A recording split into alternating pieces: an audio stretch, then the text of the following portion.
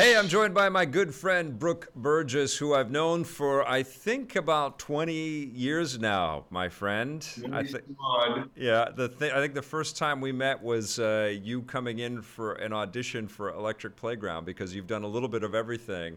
And that's why I wanted to talk with him. I think that, in my career, I've had the opportunity to meet lots of fascinating people, but a lot of people that I talk to kind of stick with a track. They start in game development and they keep working with teams for a very long time, and that's fascinating too.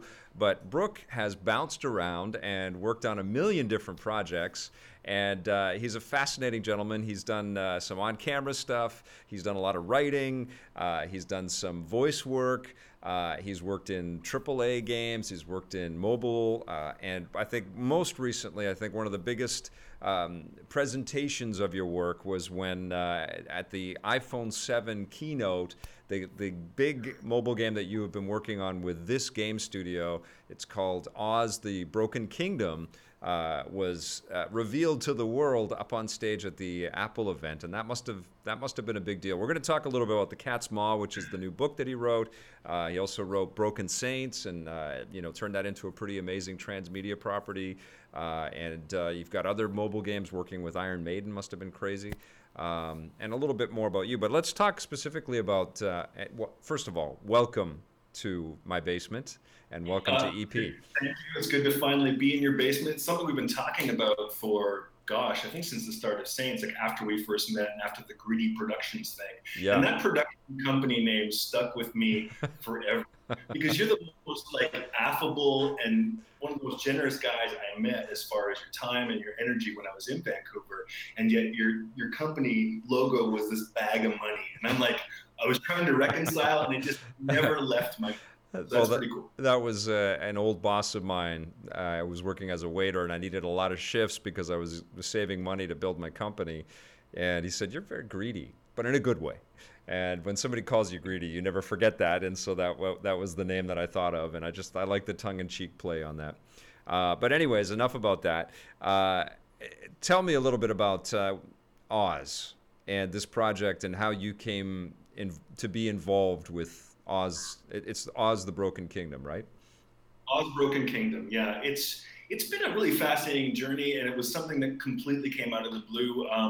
When the book, and we'll get back to that later, when the Cat's Maw came out and was well received critically and got some like great buzz and some wonderful reviews and a few awards, things kind of came full circle from my gaming days. I didn't have plans to go back into games, although if the right project came along where I could really be passionate about the story. I was like, yeah, it just hadn't clicked in a while. I haven't really felt right about a project. And then you have this kind of flashback to the past, my EA days where I got started on games on the Need for Speed team.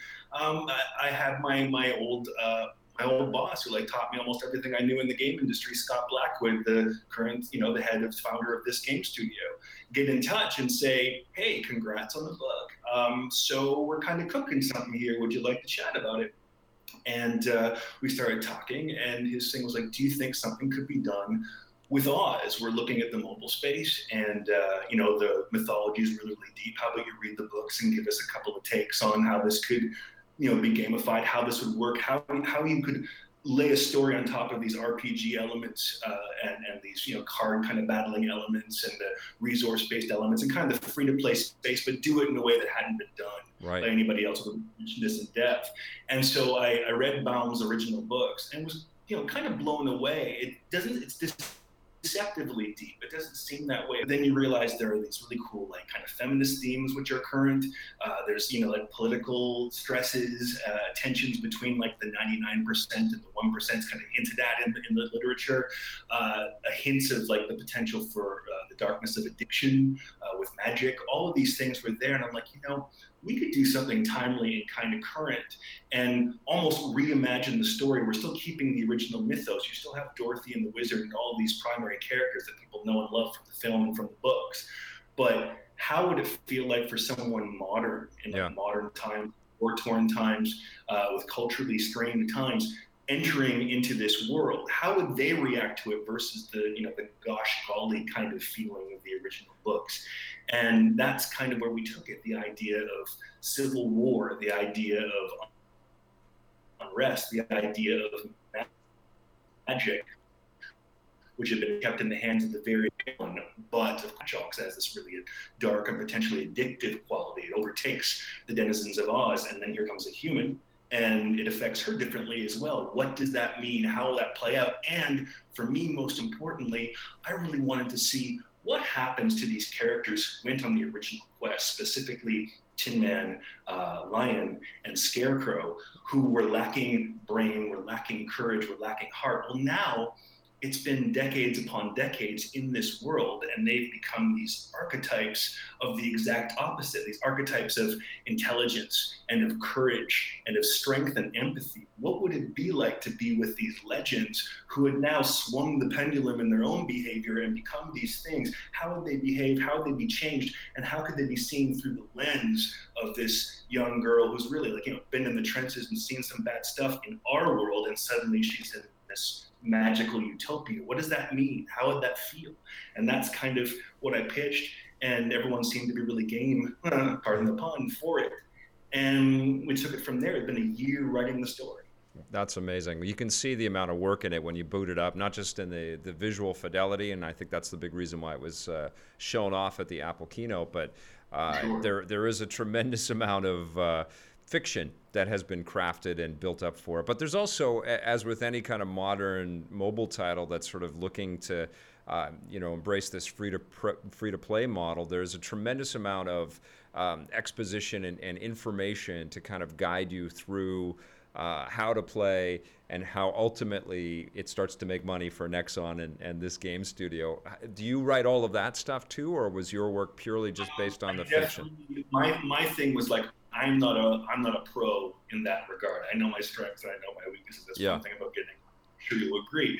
But my thing with the studio was like, okay, let me, in any moments where a character is going to be explaining the dynamics and the systems of the game to the player, right.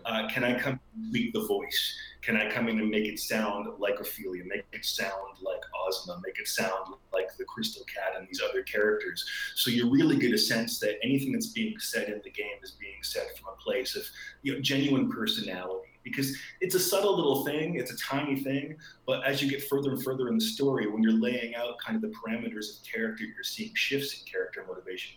It means that much more when something big happens. Right on. Awesome. It's the whole way through with character. How much back and forth was there between, the work that you were building, the sort of the game that this game studio wanted to build, based on the story that you guys were building together, and what Nexon wanted as a property, but also understanding the confines of a brand that's incredibly well known. I mean, this is a beloved universe, this Oz universe, and people have their preconceptions of it, and what is in the game is definitely not what we remember from the movies. No, for sure. I'm not sure you can hear me right now because things are slowing down a little bit on this end as far as the connection. Yeah. So let me know. But we were given, at least this game studio, because they were bringing such an incredible system and structure to how the game was being made. And the design was just, mind-blowingly cool. As I was pouring through what they had planned, I'm like, okay, I hope the story can do all of this work justice. It's going to be beautiful. It's going to be deep. It's going to be smart. It's going to be addictive. It's going to be all of these things. Yeah. But Nexon was surprisingly, they just really gave a lot of trust. I think the mix of savvy veterans and really talented upstarts and rogues at this game studio were able to say, hey, let us do this. We're going to do this. We're going to do this well. Right. We got right.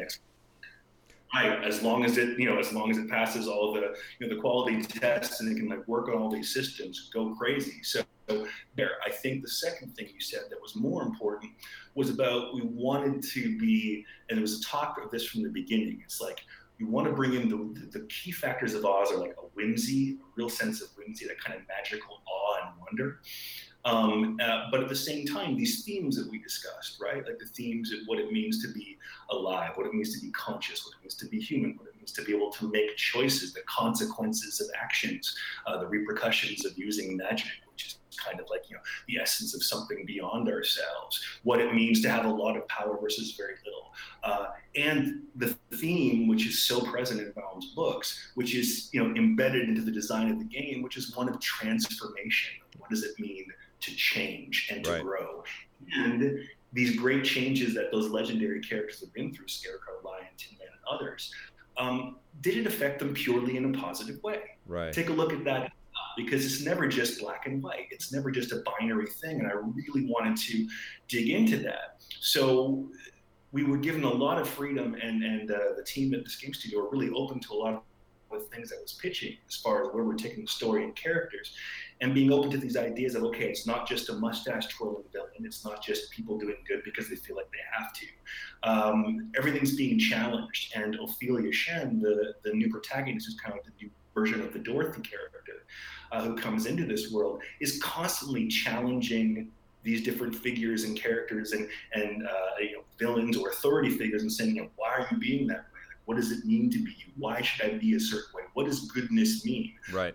Just because you're powerful, does that make you better? And having those voices there all the time, questioning everyone's objectives, just makes for richer characters and a richer storytelling experience. It's out on the market out there already. People are playing this game right now. How is it doing? What's the reception like? Are people happy? It's been an absolute. I was blown away. I knew how capable Scott Blackwood and Heather Price and Chris Coe and the founders of this game studio were at making these relationships with Nexon and trumpeting things. But when the Apple thing happened, everyone's jaws dropped. No one had an idea what was going to happen. They kept it secret. And then the response after that, sure, you can have the big bomb drop, but the fallout afterwards, the dust can settle very quickly and people can go, that didn't happen. I think it's editor's choice in Apple, in over 100 Apple and Android shops worldwide. The response on the forums has been really rabid when you're following the hashtags on Twitter, and we're looking in different places at the reviews from actual users, not only from the campaign mode but also from the PvP mode. There's a really rich PvP, and the team is there tweaking it constantly based upon user feedback. They're really passionate about giving players and users a deeply satisfying experience, and not just an also ran. That's awesome. Well, I know Scott, and I actually shared a cab with him from the airport to our hotels at San Francisco at GDC, and he didn't tell me what the project was, but he told me that he was working with you. But the thing that I picked up from him, this is Scott Blackwood, the guy that runs this game studio, is that he really made that transfer to the mobile space from AAA, and he is fully invested in mobile. He doesn't really play the mobile game or the AAA stuff that much anymore. His attention has been on how to make great games in this mobile kind of world, and clearly he's been doing something right. I've just merely scratched the surface with Oz. That was going to be my question: is how do you keep people, because this is a narrative-driven sort of role-playing game with card battling elements in it, but it feels like there's a through line and possibly an ending to this story. But how do you keep people playing? When you've got a free-to-play juggernaut like this, and it sounds like PvP is the way that they're doing it. PvP is the way to do it, and as they kind of pitched to me to help me understand, because I had been a console guy before, and I'd appreciated mobile experiences, but usually just Twitch ones or puzzle ones, and I hadn't really played an RPG, an epic RPG title on mobile. And the way they were pitching it was listen, similar to the serial stories that you love, the Twin Peaks and the Prisoners and the Losts and the things like this, and the Buffys and the whatever, the story you're going to be telling, if it's compelling enough and the characters are interesting enough, through dialogue alone, you don't have big cut scenes, right? You've got the intro cinema and some really short cut scenes before and after boss battles, but it's really the two characters sliding in dialogue scenes are driving the story forward, and if you do that effectively, people will want to know what happens next. So you've got that. You've got an incredibly fun, rich, challenging guild-based PvP thing, and of course you've also got the classic gaming hook, which is for the completists, the people who want to get all the cards, get all the spells, get all the abilities, get all the gem crafting done. They want to have everything, to have the ultimate experience, and to have their character evolve. To change to the different forms as they do, right? Ophelia, Tin Man, Scarecrow, and the Lion, and also some other playable characters coming, get to evolve through different stages of their look, of their abilities. It's pretty damn cool. Awesome, dude. Well, you wrote the story, or helped to conceive a lot of the story, at least for Oz, but you also worked on this Iron Maiden game, which is, I think, probably the last game from the game company that built.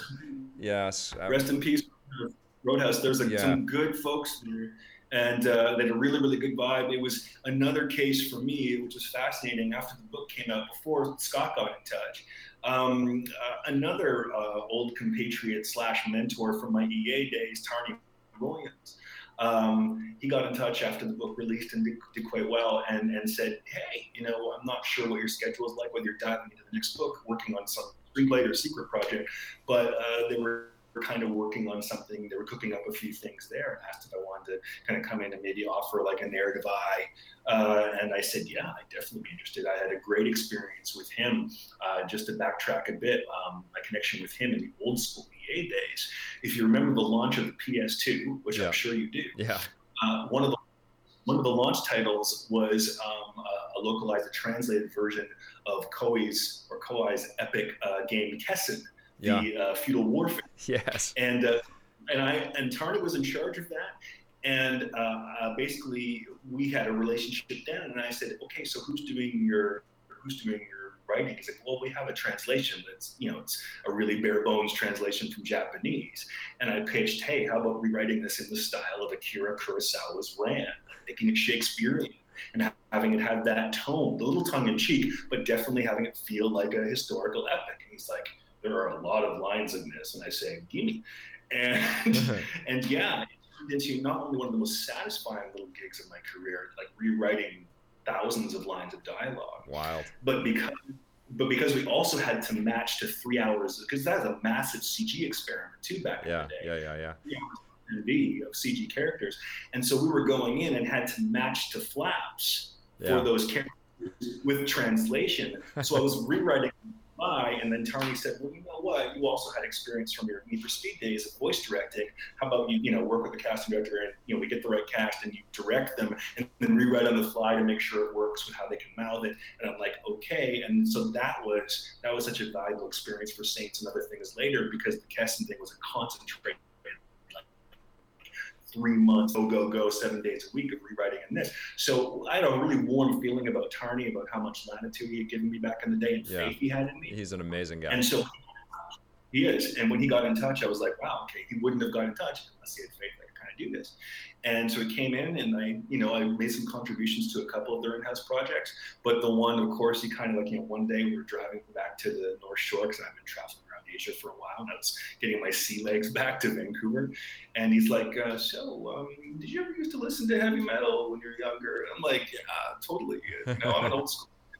And he's like, "So, did you ever listen to Iron Maiden?" I'm like, "Are you kidding me?" At one of the Broken Saints concerts, like I sang "Run to the Hills" like an idiot. Like, I love.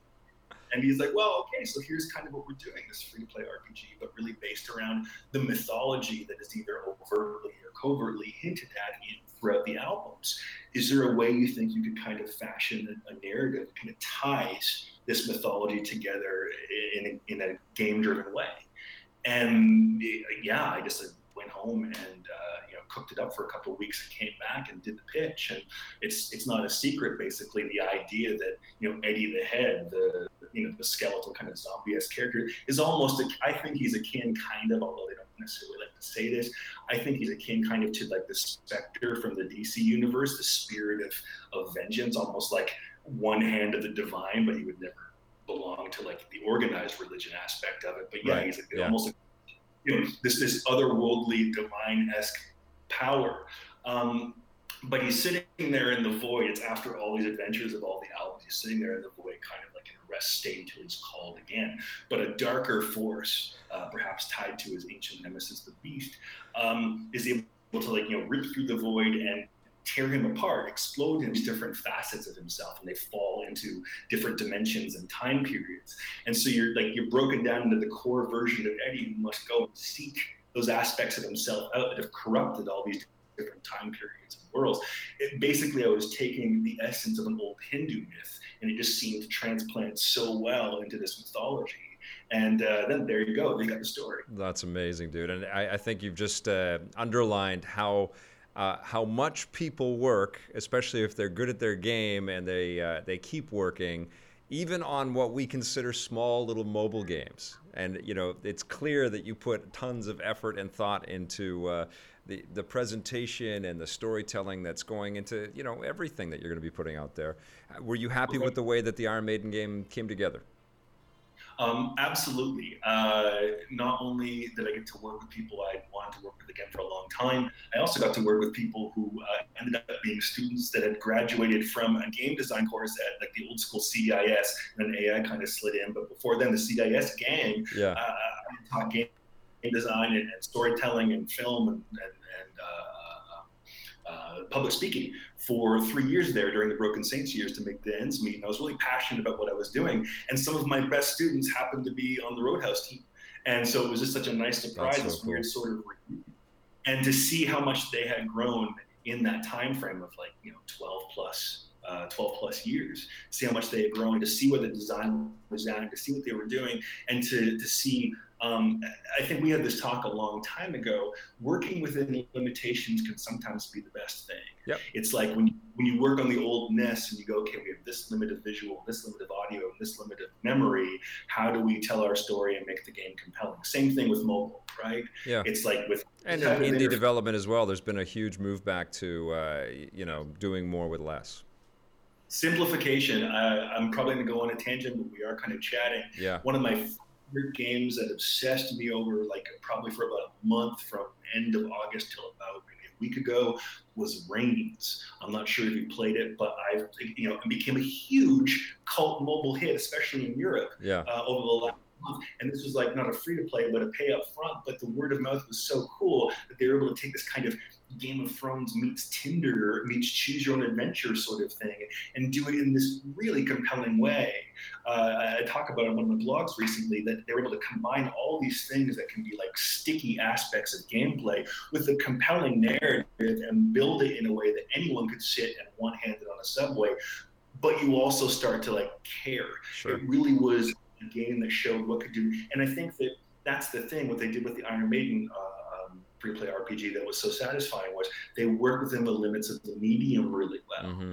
They're able to showcase a certain graphical style. They're able to really, really play into the strength of the music, which is why so many of the old school, and most people underestimate, especially maybe the youngins, underestimate how much pull and how much stroke, as we say, Maiden still has. There's a reason that Documentary Flight 666 did so well. When you take a look at their concert in Rio from whatever it was 5 years ago, you see 80,000 people bouncing up and down, banging their heads. They have a passionate following. And so there was that knowledge that no matter what we did, and the team was always knowing no matter what they did, those were the people who were going to gravitate towards this first. So they had to honor not just the mythology, but most importantly, the music. The coolest thing blew my mind was having access, thanks to the band and thanks to their management, how cool the studios were, having access to some of the original song stems to be able to mix them in and have them build with the action, have the song fill out.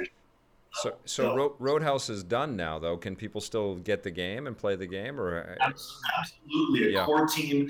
I think it was announced that a core team, the Iron Maiden team from Roadhouse, has been pulled in, contracted. They have some sort of arrangement. I'm not privy to this now, but they're working with this Nodding Frog. I think that's the name of it, out of the UK, tied with Maiden's management company. So they're still developing more because it started off, I think, with four major worlds and the first act of the story. In the same way that Oz, though I wrote this kind of book's worth of dialogue, it was always meant to be, like in Baum's Tales, it's meant to be this first volume of the story. Wow. So there's some closure, but the world also.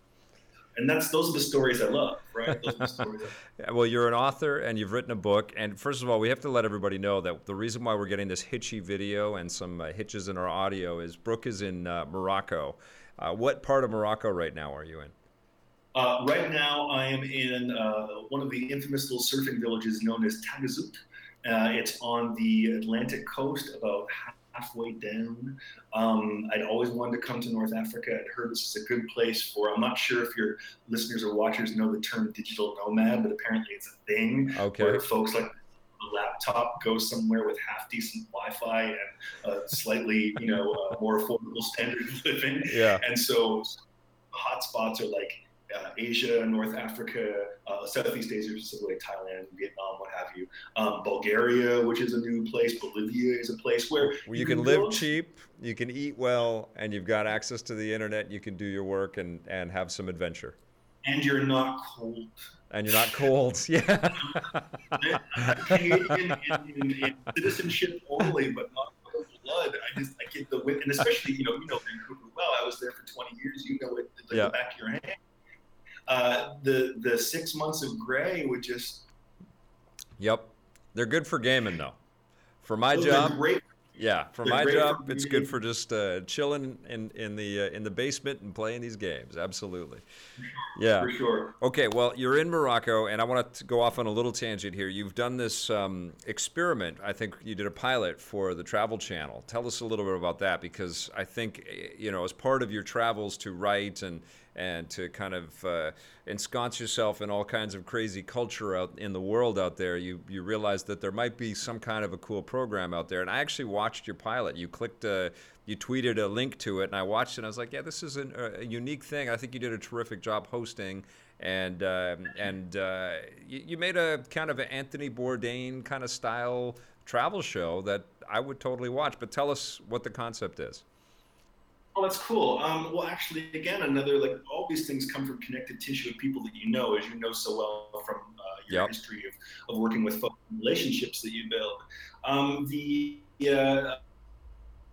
A producer on Saints DVD days, a fellow named Jonathan Wagner, he got in touch and was like, "Hey, my son is running this really successful reality TV company, has a slate of programs. But we've been hearing that a couple of the travel networks, the usual suspects, the Nat Geos, the Travel Channels, whatever, are kind of hunting around for an ongoing adventure show that has a bit of a spiritual angle. Doesn't have to be super heavy, because there are a few already heavier documentary styles out there. And even Bourdain himself had done a few episodes of Parts Unknown and a few episodes of what was his awesome one that I love so much. It's escaping me right now. Yeah. No Reservation.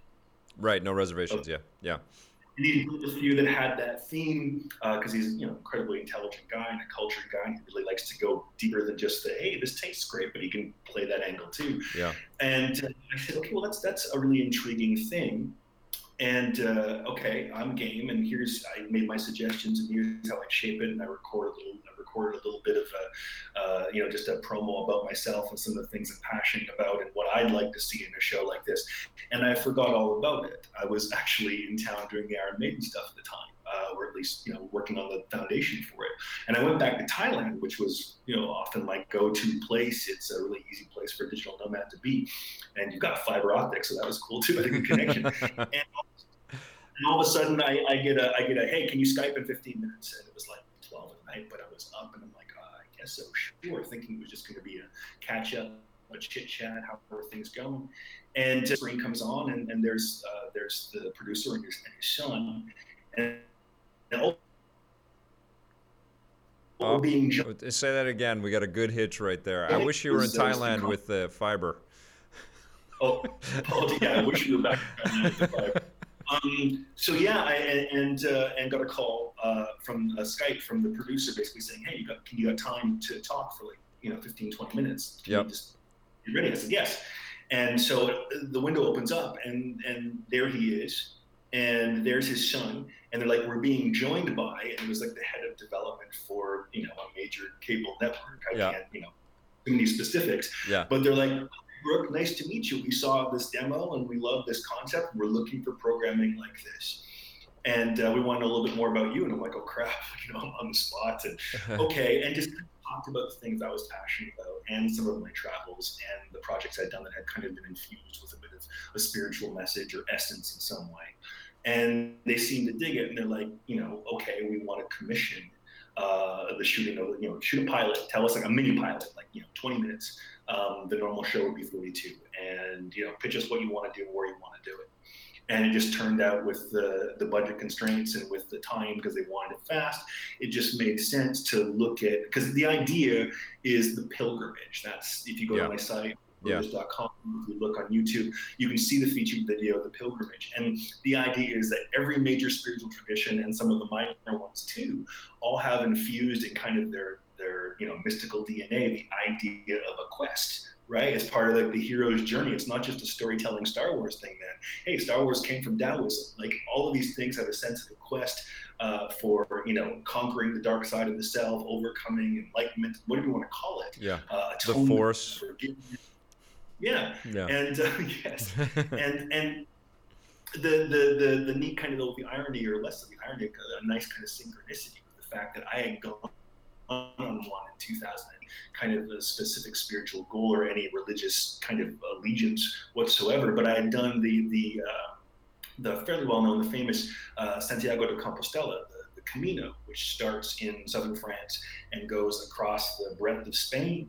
And that's like a 5.5-week walk where you're staying in people's houses where they have the symbol of the clamshell. And it's kind of like, it was the old road to the burial place of St. James, the Knights Templar set up to kind of keep the Moors at bay in North Africa into Spain. And it's this walk it's like 850 plus kilometers. That's fantastic. And, and you're waking up every day and you're walking with your backpack and your stick and you're kind of carrying your burden along with you. Yeah. And the idea is to release your burden at the end and kind of like, release less your sins, but more of the weight you've been carrying, kind of see what life's really about. And it was such a cool experience. I started researching pilgrimages and realized there are a ton.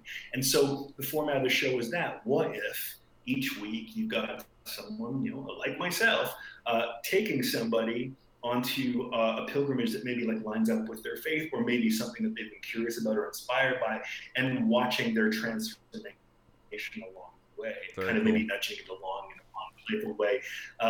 So the person traveling with me is the audience, right? But I get to kind of be there and have some experience, but not a lot. So I'm also very open to the experience as well. And it's this kind of like, it's a buddy road trip, but with a spiritual kind of twist to it. Right. And Thailand had one, Theravada Buddhism, the specific form of Buddhism. It was kind of the religion of choice in Thailand, and it developed as part of their culture, their history, their alphabet. And there is this pilgrimage, essentially this 330 kilometer plus kind of pilgrimage from Bangkok, or even further south if you want to go, up to a town called Sukhothai, which was like the heart, the seat of the old Thai kingdom, and beautiful ruins, kind of like a mini Angkor Wat in Cambodia. And so, there was a fellow I knew who had married a Buddhist woman, married a Thai woman, and he's like this wonderful chef, kind of like a foul-mouthed, grumpy mini Bourdain. Yeah. And I'm like, he would be perfect. He would be absolutely perfect. And we put it together and we shot it over. I wouldn't say planes, trains, and automobiles, but you kind of get the deal. It was like, it was farm vehicles and trains and on foot and, bicycles and all this stuff. And it was a crazy, fun experience. How many crew members were with you guys? Two. Yeah, you guys did a good job. I was very impressed with the storytelling and the editing and the camera work and your hosting and your colleagues' cantankerous kind of tones. I enjoyed all of that stuff, and I'm curious.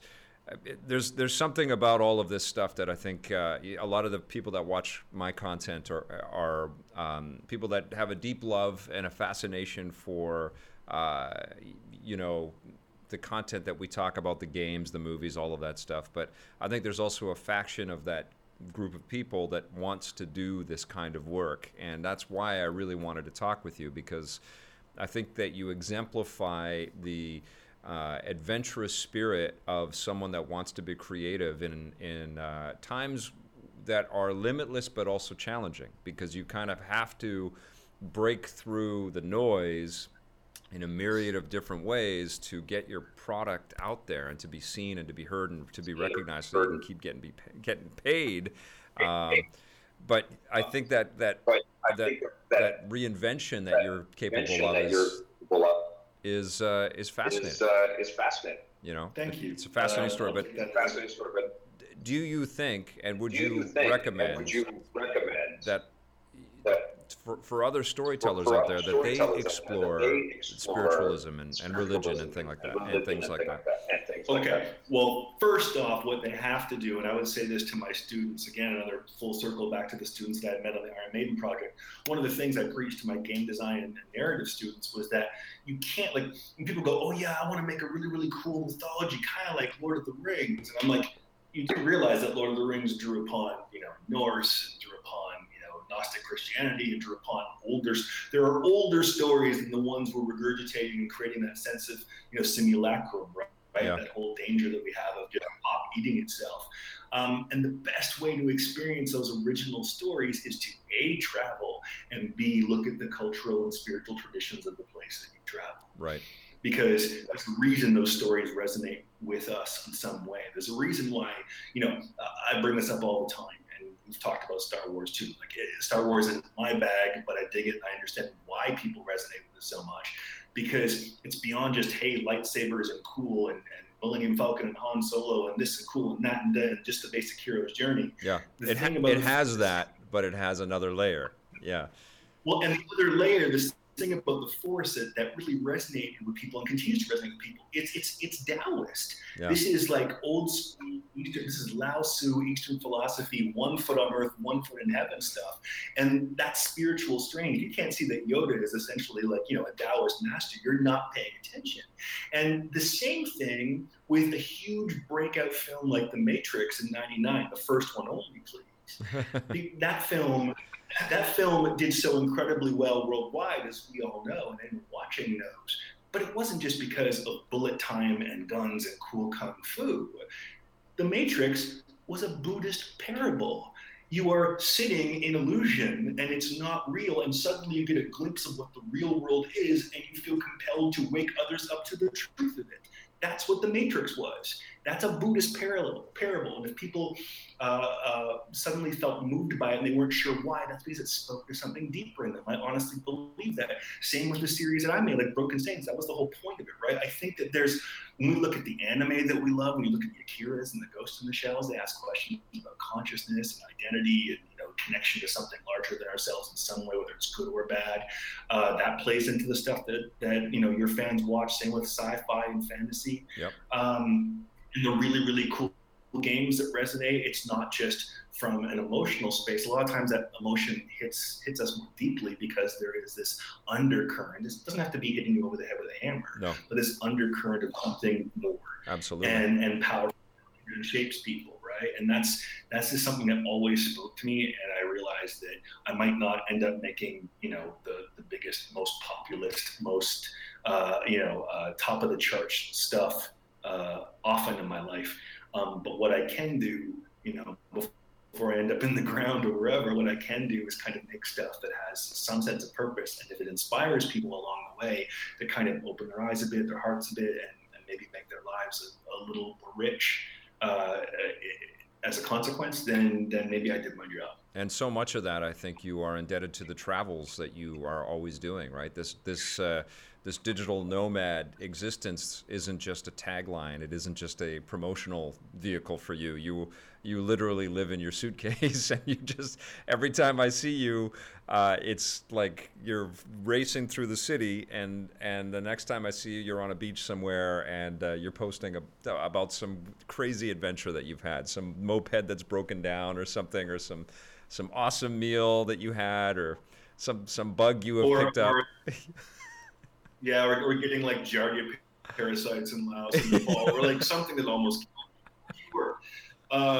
Well, and this is the thing, I have to, I'm not saying that's for, you would ask the question, I probably rambled a bit, but you would ask the question for the readers, or not the readers, for the listeners and the watchers out there mm-hmm. who are considering storytelling or already are storytellers and are moving towards like an interactive path.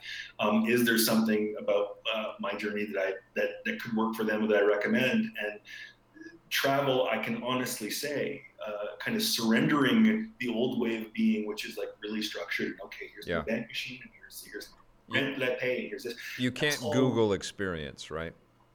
You can research the hell out of stuff, but you can't Google experience.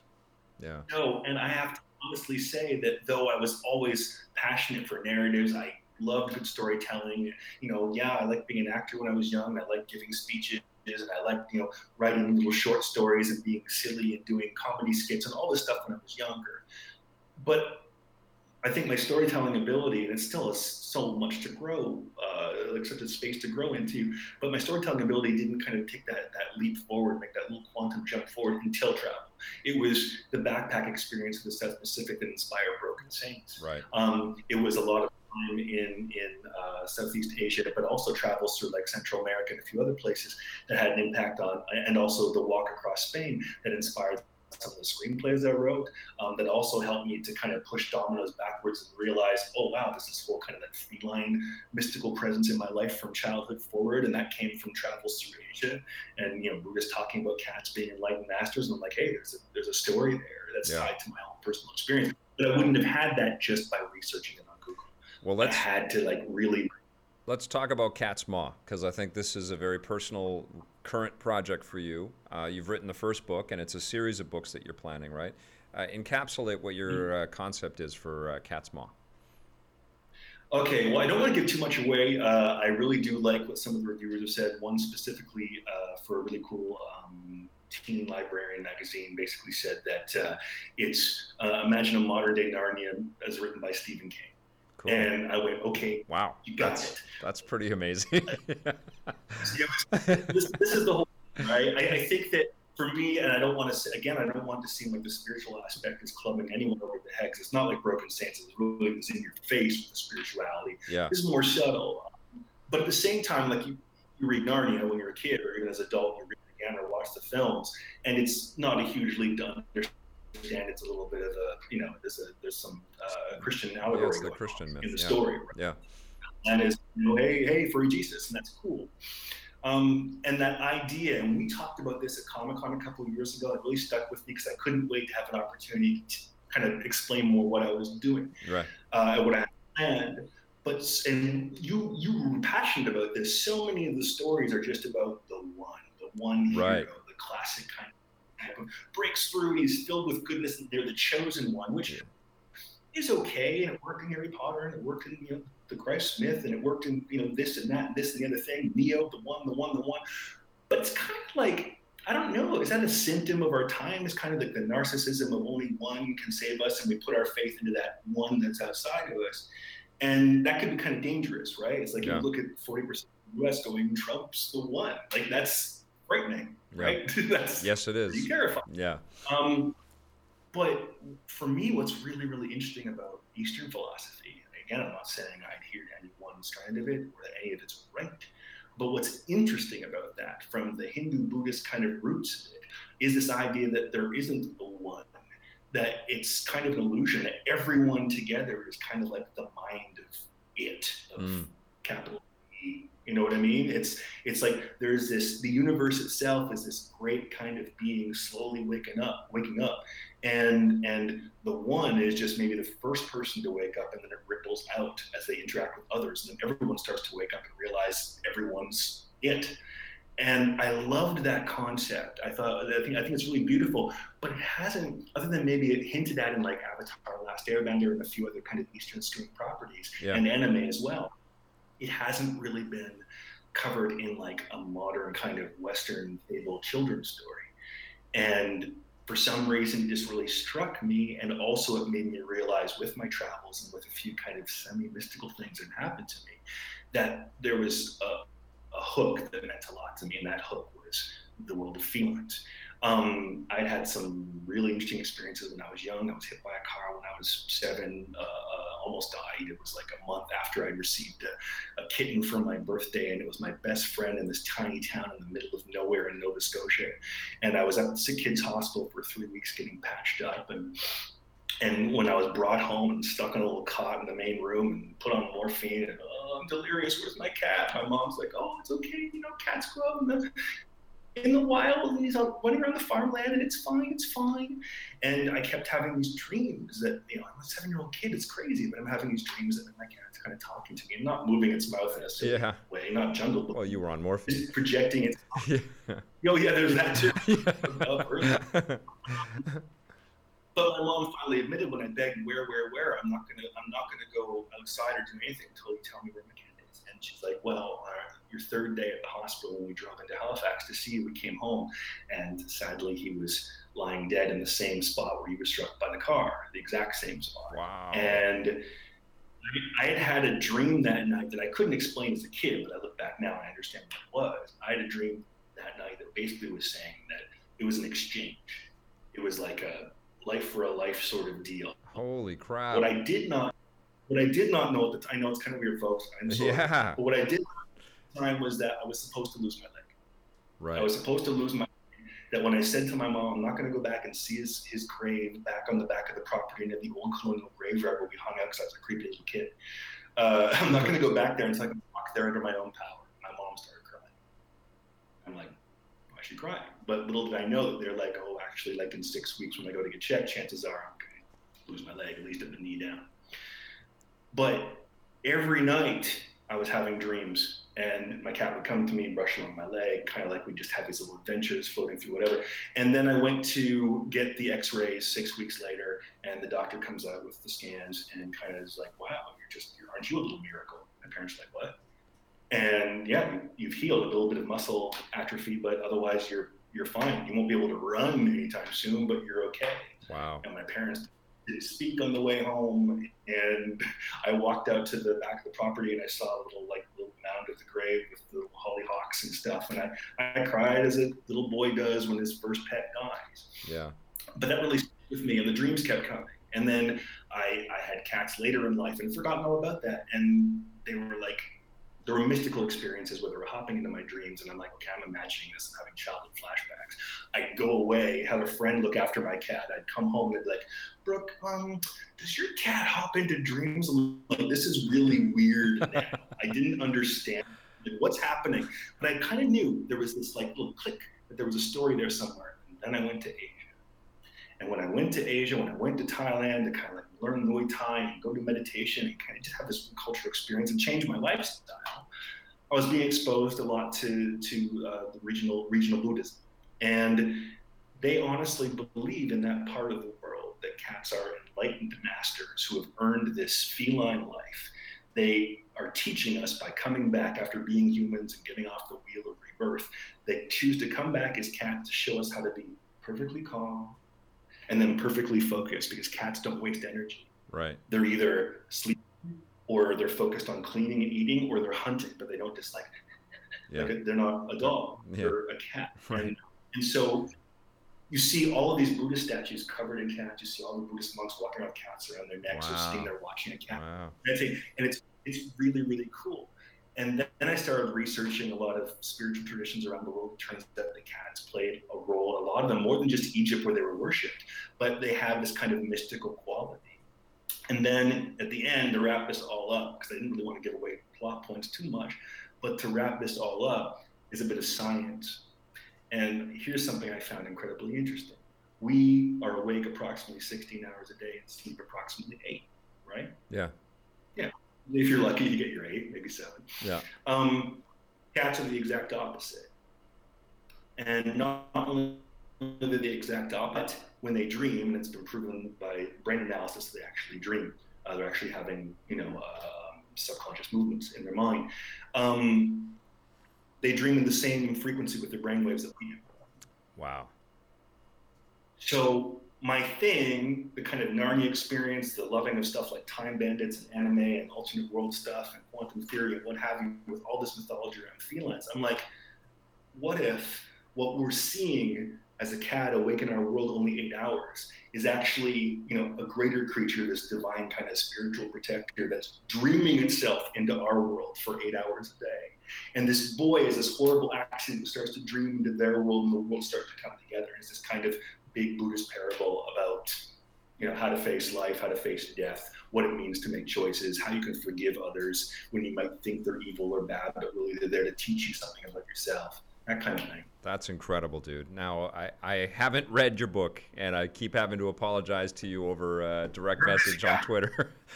Well, it's just many, many things that keep coming in that I have to review and go and see, and I try to be a father as much as I can too. So it is, and Ruby, my daughter, is not of the age to read this book yet, but I have it. I No, bought it's it. I bought one of your signed copies from the comic store, Golden Age Collectibles in Vancouver. Yeah. Anyways, Yeah. I will read that. But one of the cool things that you have done, and I know that this is going to be really cool for Ratchet and Clank fans out there, is David Kay, the voice of Clank, is your narrator for the audiobook, because you have a very long relationship with David, don't you? Man, oh man, my relationship with Dave is one of the few that's longer than my relationship with you professionally. Well, interesting is both of you guys auditioned for Electric Playground back in 1995, and it's just a surreal thing to have watched you guys just flourish and do all kinds of really interesting work along the way. And yeah, it's really cool. The world is small, and be good to people, right? But anyways, well, absolutely. And Dave inspired. There was a kinship right from the beginning. I really respected his skill set when he was just working in radio at CFox and doing anime voiceover dubs for Ocean Group way back when. And we met each other. This is when I just owned the video game store with Sean Millington of the BC Lions. This was before right. I was even at it. Dave and I got to know each other through theater at Deep Cove in North Vancouver, and we were in a couple of shows together, and we kind of had this friendship and this shared love of kind of creating stuff and characters, but also his thing with voice intrigued me, and he liked that I was writing plays and doing some other things. And then I went to EA, and I think one of the first things, other than my writing ability, to write like cop dialogue and descriptions and text blocks and stuff for the Need for Speed team, and some design for Scott's really cool title, Beetle Adventure Racing, one of the unsung greats on N64. Oh, that was an awesome game. Wasn't it though? Yeah. And this is another reason why I know we're totally doing the tangents here. Yeah. And I'm probably high on rock and coffee. But at the same time, that was another reason why I wanted to work with Scott again. Because at first it was kind of like, okay, my game days are done. But at the same time, not only was he kind of innovative enough and wacky enough and brave enough and had the foresight to go, okay, San Francisco Rush means kind of like Super Mario with these massive adventure worlds on the N64. Oh yeah, it was so cool. With the licensed Beetle. It was super cool. There was real innovation there, and I was impressed. And he kind of like said, okay, take the audio and some other stuff and just run with it. It's yours. So I brought Dave in his voice for that. I brought Dave in for voice for Need for Speed Hot Pursuit. I brought Dave in for when we were here's a little secret nobody knows. We were trying to get Patrick Stewart for the narrator's voice for Keston. And if we couldn't get him, we were trying to get Avery Brooks. So that was Deep Space Nine and Next Generation. Yeah. We couldn't afford either. Yeah. And Tarney was freaking out, and I'm like, what's your budget? I know somebody. And brought Dave in, and the thing is, we had to get these narrator chunks down to like tenths of a second. It was like, okay, for 19.2 seconds, you're saying this from the Tokugawa period. And after a couple of warm-ups, Dave was nailing everything to the tenth of a second. That's and awesome. I'm like, I'm going to work with you again. I love this guy. And yeah, he moved down to Hollywood. Actually, before he moved down to LA, the big miracle came again with Broken Saints, because we had this massive project. We can talk more about that later. It's the 10th anniversary. But we had this massive project with a cast of like 40 or 50.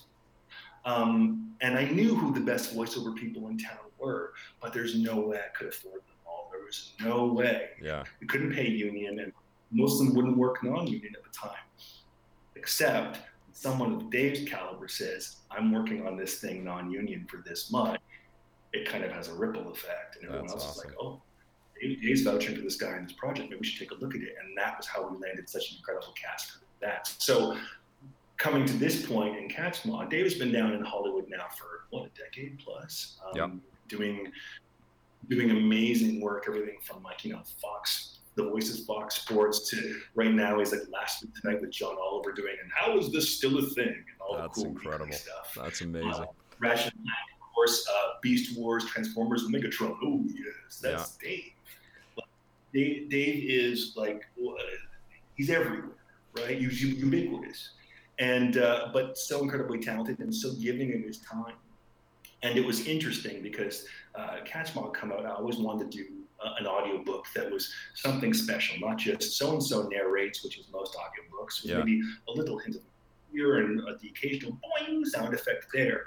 I love audio, as you know, and I wanted to do something that was rich and hypnotic and dreamy. I wanted to use my cousin's incredible soundscapes and original orchestrations, and I wanted to bring in effects, and I wanted to really create this haunting, chilling dream space. But you have to have the voice, and not only do you have to have the narrator voice, but you have to have the rare skill, if you don't have a full cast like the BBC can afford, you have to have the rare skill of a narrator who can instantly go, and so said, and then drop into a character voice, and then come back to narrator voice and not do it in broken cuts, to have it be fluid. That takes a level of virtuosity and a singular talent that is rare. And I didn't even think I could approach Dave, because there's no way I could afford him for like 6 weeks to 2 months of recording time that we did over Skype. Yeah. Dave got in touch when he saw the trailer for the book trailer for Cat's Maw that I put up. And another great talent in town, Michael Dobson, who played Oran in Broken Saints, has been in some of the Batman Black and Whites and some other really great stuff. He had done the trailer poem for that, this kind of mythology poem book. And but then he got really, really busy. And I'm like, oh crap, I don't know who could possibly do this story justice. And Dave got in touch and said, I'm curious, I'd like to read the book. And I'm like, really? He's like, yeah, just send it to me. I'm just, I think that maybe I could bring something to it, but I want to see if I resonate with the material. And I wasn't sure anything would come out of it. I was like, wow, it was really nice. He got in touch. And sent him the book, and less than a week later, he's like, okay, how do we do this? That's awesome. I can only afford to pay you peanuts, if that. You can get a cut in the back end, and I'll take nothing. I'm actually giving all proceeds of the book to my cousin, the composer and editor and mixer, who I worked with in Berlin for months on end to make this something magic. And the other half goes to Dave. I'm wanted out there because it's really good. Yeah. And Dave and I recorded Skype, half of them in Thailand and half of them in Vancouver, and him down in Hollywood in his home studio. We recorded them for almost 2 months. And he made, you might be out there and you started listening to this segment and you went, oh, books, yeah, whatever, I don't have time to read books, whatever, it's not my thing, or oh, who has time for books? Where are the buttons? Don't need no book learning. Okay, I hear you. Slide that away. Go listen to the sample. If you go to my site, or if you hunt for like Cat's Maw audiobook sizzle or anything, go listen. Well, just to the free. Dave does. We do have to wrap this up, and we can certainly talk for a long time and about many, many more things, and we'll definitely do this again when you have fiber next time, by the way. But I do want people to get to know more about you and the work that you're doing, and you just created a new website, right? So what is it? Hey, yes, please come and visit. I hate when people are hucksters like this, but this is more a case of there's nothing for sale. Just come and see what I've been working on. Yep. Learn a little bit more about my background and interface, talk, exchange. BrookeBurgess.com, BROOKE, the girl's name version, BrookeBurgess.com, and you'll get to see stuff about Oz, Broken Kingdom, and about Iron Maiden. Weekly blog post talks about Reigns, Mystical Bot, stuff like that. And also Cat's Maw stuff in the upcoming books, and a few other cool surprises and videos. And dude, you're a fascinating human being, and I love that we took the time to get together to do this. I don't think this will be the last time. I think I'm going to have a lot of questions from people that watch this video, and I would expect that you're going to hear from some of them. But I appreciate it. I appreciate all of the adventuring that you're doing. I think it's really inspiring, and it's fun, and it may not be, profitable all the time. I feel like you have to keep sort of jumping from project to project to keep rocking, but I don't think you're bored that often. That's the sense that I get from you, and I get the sense that creatively you have a pretty wonderful dream. Yeah, I think I am lucky, but at the same time, and this is not blowing smoke back. We've had these talks before, and I'm happy to make it public. It's guys like you with the level of commitment and generosity, and really the foresight for knowing that this platform and this medium was going to blossom and burgeon and grow to what it was. And you were there in the center of it, so passionate about it, and that passion shows through everything you do. And deserve every accolade, every award, all the success to you. Continued for years to come, brother. It was really nice to connect on this forum. Hopefully we can do it again soon. Absolutely, buddy. And have fun in Morocco. How long are you going to be out there for? I'll be in Morocco for the 6 weeks or so plus, and then I think to Asia. Except there are a few interesting offers on the table, so maybe there might be a bit of a sidetrack before then. We'll see, and Awesome. I'll let you know. Awesome. Well, keep track with Brick Burgess, and thanks to him so much for being on the show. He's an incredible guy, and he always has a fascinating tale. So if you're in Morocco in the next 6 weeks, look him up. I'm sure everybody's going to know where he is. Come and find. There are many things to find. Thanks. Thanks, brother. We'll see you soon, okay? Be safe, have fun. And Stitcher, we'll see you guys next time in the basement.